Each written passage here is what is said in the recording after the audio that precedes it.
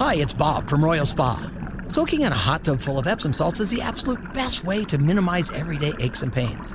And we know all about Epsom salts at Royal Spa.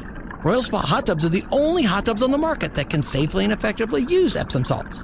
Made right here in Indiana, Royal Spa hot tubs are the highest quality hot tubs on the market. Visit any one of our 3 Indianapolis locations or visit royalspa.com. Ah, Royal Spa. It's the Hammer and Nigel Show. My name is Nigel. Jason Hammer right over there. We'll go to the drivehubler.com hotline and bring on Breitbart World editor Francis Martel. Welcome back to the show, Francis. Happy 4th of July weekend. How are you? Happy 4th of July. Thanks so much for having me on the show. So about a week ago, I was glued to the TV. I could not stop watching this thing with Russia and the Wagner Group and some guy named Prigozhin and this armed rebellion uprising against Putin in Russia. And I remember I actually texted you because I was like, I bet you thought you were going to have the weekend off, didn't you? I had just pulled out a beer and I had to turn it into coffee. So tell me, so this thing was fascinating to me. I couldn't take it. Seemed like it ended just as soon as it started. Take me through what happened, why it was important, who is Prigozhin and the Wagner Group, and how they work alongside Russia, and why did they decide to turn on Putin in Russia last weekend?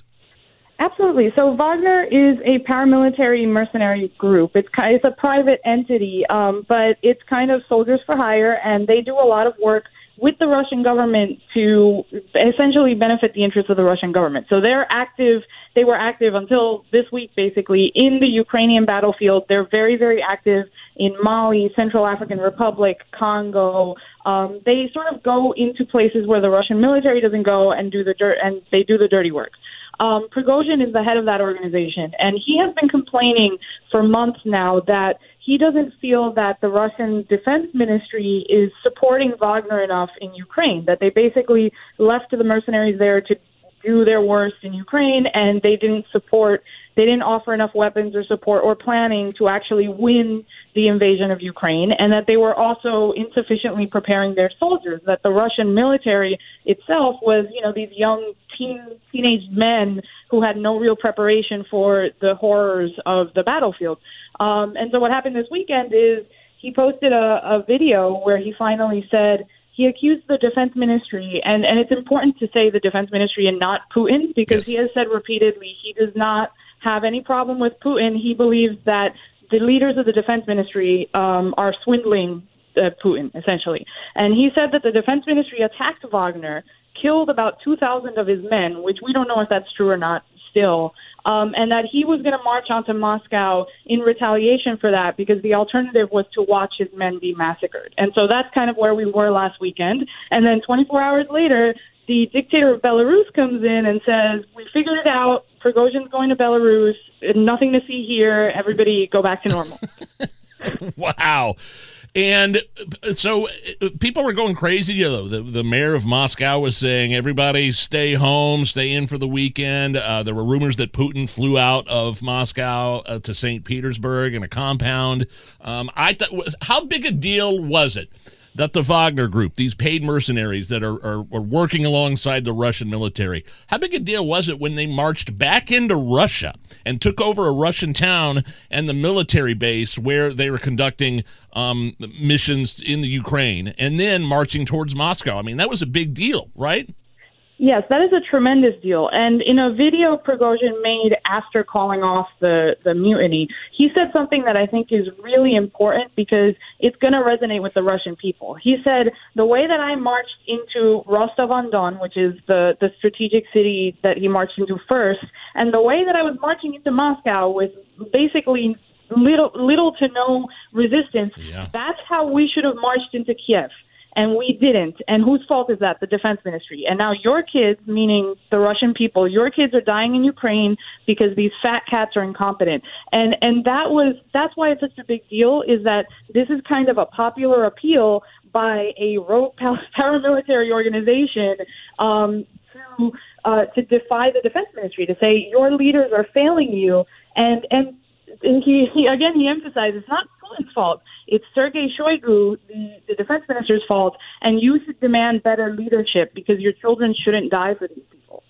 Francis, Jason Hammer here, and I was watching this too, and the first thing that came to my mind was Russia just looks unorganized. They look in disarray. Like if you go back 5 years ago, I think the reputation of Russia and Putin was, oh man, this is this really smart, savvy KGB guy. They've got state-of-the-art weapons. They've got state-of-the-art spying, all this new capability. But over the last 5 years, I think that reputation's taken a big hit, hasn't it? Yes, absolutely. I think the biggest problem for Putin now is that it looks like, he lost control of the classroom. Like he's the teacher and now the kids are throwing spitballs at each other and he's just sitting there watching it happen. And so the talking point from the Kremlin is actually he's extremely competent because look at how quickly it was resolved. There was a mutiny and it disappeared in 24 hours. But the question I have is, what serious major world power has a rogue mercenary unit invading its capital? I mean, can you imagine in China, just a rogue militaries invading Beijing? No, it would never happen. Xi Jinping doesn't even, Xi Jinping purges people that are on his side who look a little too charismatic, whereas Putin let Prigozhin elevate his profile and defy his defense minister. It looks really bad. And so where is this Wagner warlord Prigozhin now, and how long before he winds up with poison in his boxers? It's a good question, right? So we believe he's in Minsk, in the capital of Belarus. We believe he's good friends with Lukashenko, who's the dictator in Belarus. So the sentiment, at least publicly, according to the Russian government, is that he's just going to hang out in Belarus and he's going to be fine. But it's very hard to believe that, right? I know. If you know anything about a dictator, organizing a failed armed mutiny is not really something that you get away with. And so that leaves a lot of questions, right? The big comparison in my head that this brings me to is the failed coup in Turkey in 2016, where Erdogan, that was another coup that ended in 24 hours because Erdogan showed up on FaceTime and told his people to go out into the streets and fight the soldiers, and it worked somehow. And everybody involved in that was purged. So I don't see how there's an exit to this other than if there is a conspiracy out there that this was coordinated, that Prigozhin staged an uprising to see who within the Russian military would join him, and then those are the people that are going to be purged. But there's no evidence for that. That's speculation because everyone's asking what you're asking, how is this guy alive? And so that's one of the possibilities out there. And last question on this, does this weaken Putin's position and Russia's position in Ukraine, or is this just going to keep going on and on and on? Well, it depends on what Wagner does in Belarus. If the Wagner folks decide to use Belarus as a platform to attack Ukraine again, then I think Putin actually comes out a little strengthened. But there's no guarantee, it's clear that he doesn't control those people, right? So if the Wagner people if those soldiers don't go back into Ukraine and don't help the Russian military, then Putin's position is significantly weakened. Our guest is Francis Martel, the Breitbart News International editor, joining us here on the Hammer and Nigel show. Francis, you mentioned Beijing about a minute or two ago. This little alliance, if you want to call it that, with Cuba is fascinating, and it feels like it's been kind of underreported here in the United States. The Wall Street Journal, they claim that China planning to build this military training facility in Cuba, approximately 90 miles from the southern tip of Florida.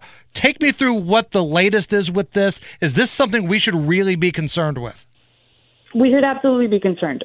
We have a very important military base on that island, on Cuba.